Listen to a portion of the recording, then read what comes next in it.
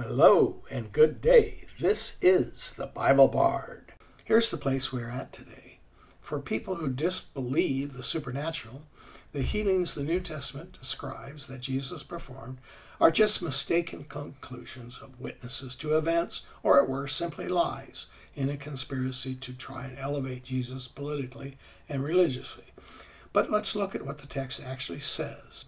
So let's begin with Mark chapter 1, verses 30, 31, and 40, 42, which states, quote, Simon's mother-in-law was in bed with a fever, and they told Jesus about her. So he went to her, took her hand, and helped her up. The fever left her, and she began to wait on them. A man with leprosy came to him and begged him on his knees, If you are willing, you can make me clean. Filled with compassion, Jesus reached out his hand and touched the man. I am willing, he said. Be clean. Immediately the leprosy left him, and he was cured.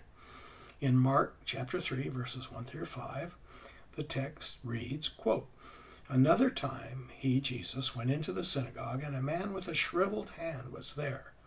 Jesus said to the man with the shriveled hand, Stand up in front of everyone. Then Jesus asked them, Which is lawful on the Sabbath, to do good or to do evil, to save life or to kill? He looked around at them in anger and deeply distressed at their stubborn hearts, and said to the man, Stretch out your hand.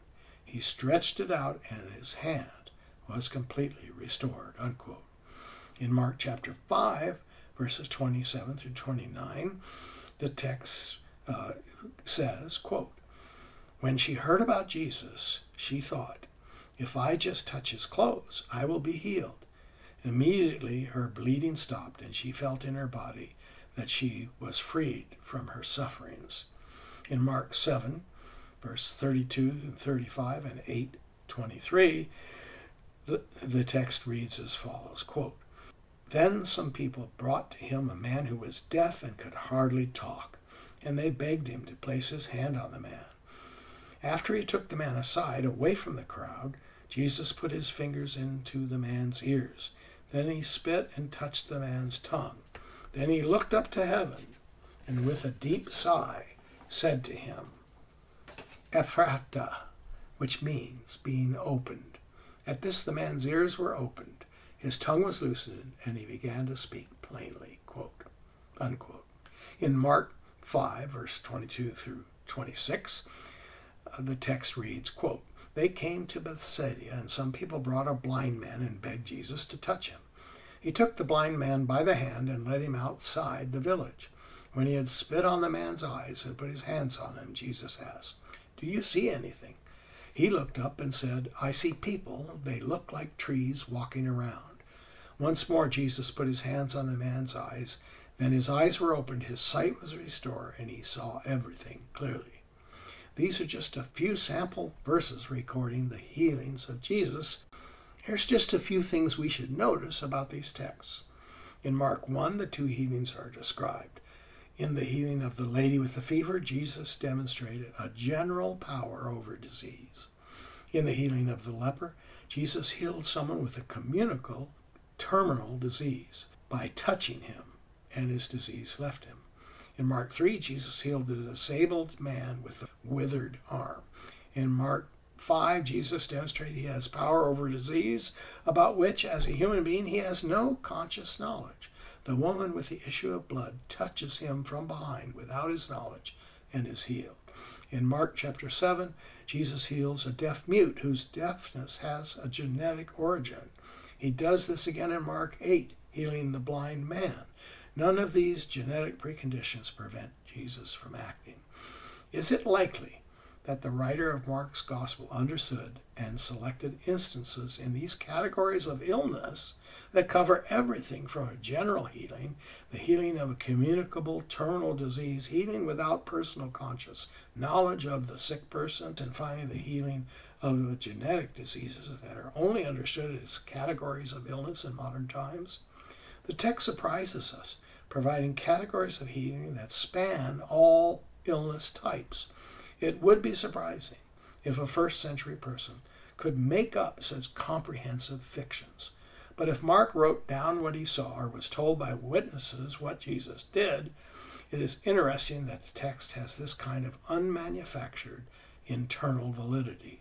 Of course, the Bible Bard doesn't like arguments from silence or other kinds of rationalizations to prove a point. Instead, we argue from the text itself.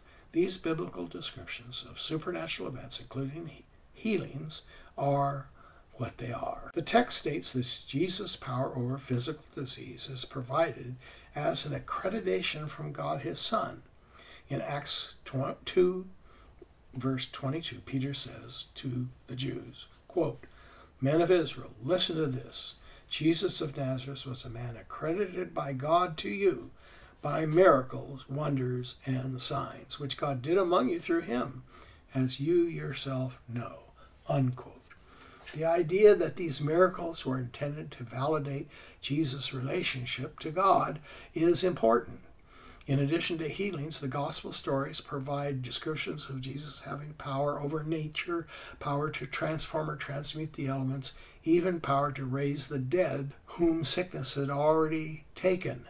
This text, then, is providing further evidence about who Jesus is and what he has come to do. This is the way the Bible Bard works. Brief recitations, closely focused, no distractions, no rabbit trails. Send the Bible Bard any questions or remarks you care to offer to BibleBardUS@gmail.com. Glad to hear from you. Thanks in advance for following and sharing content from the Bible Bard community. Thanks for listening. The Bible Bard does not get information about Jesus from religion or some theology people have developed in the past.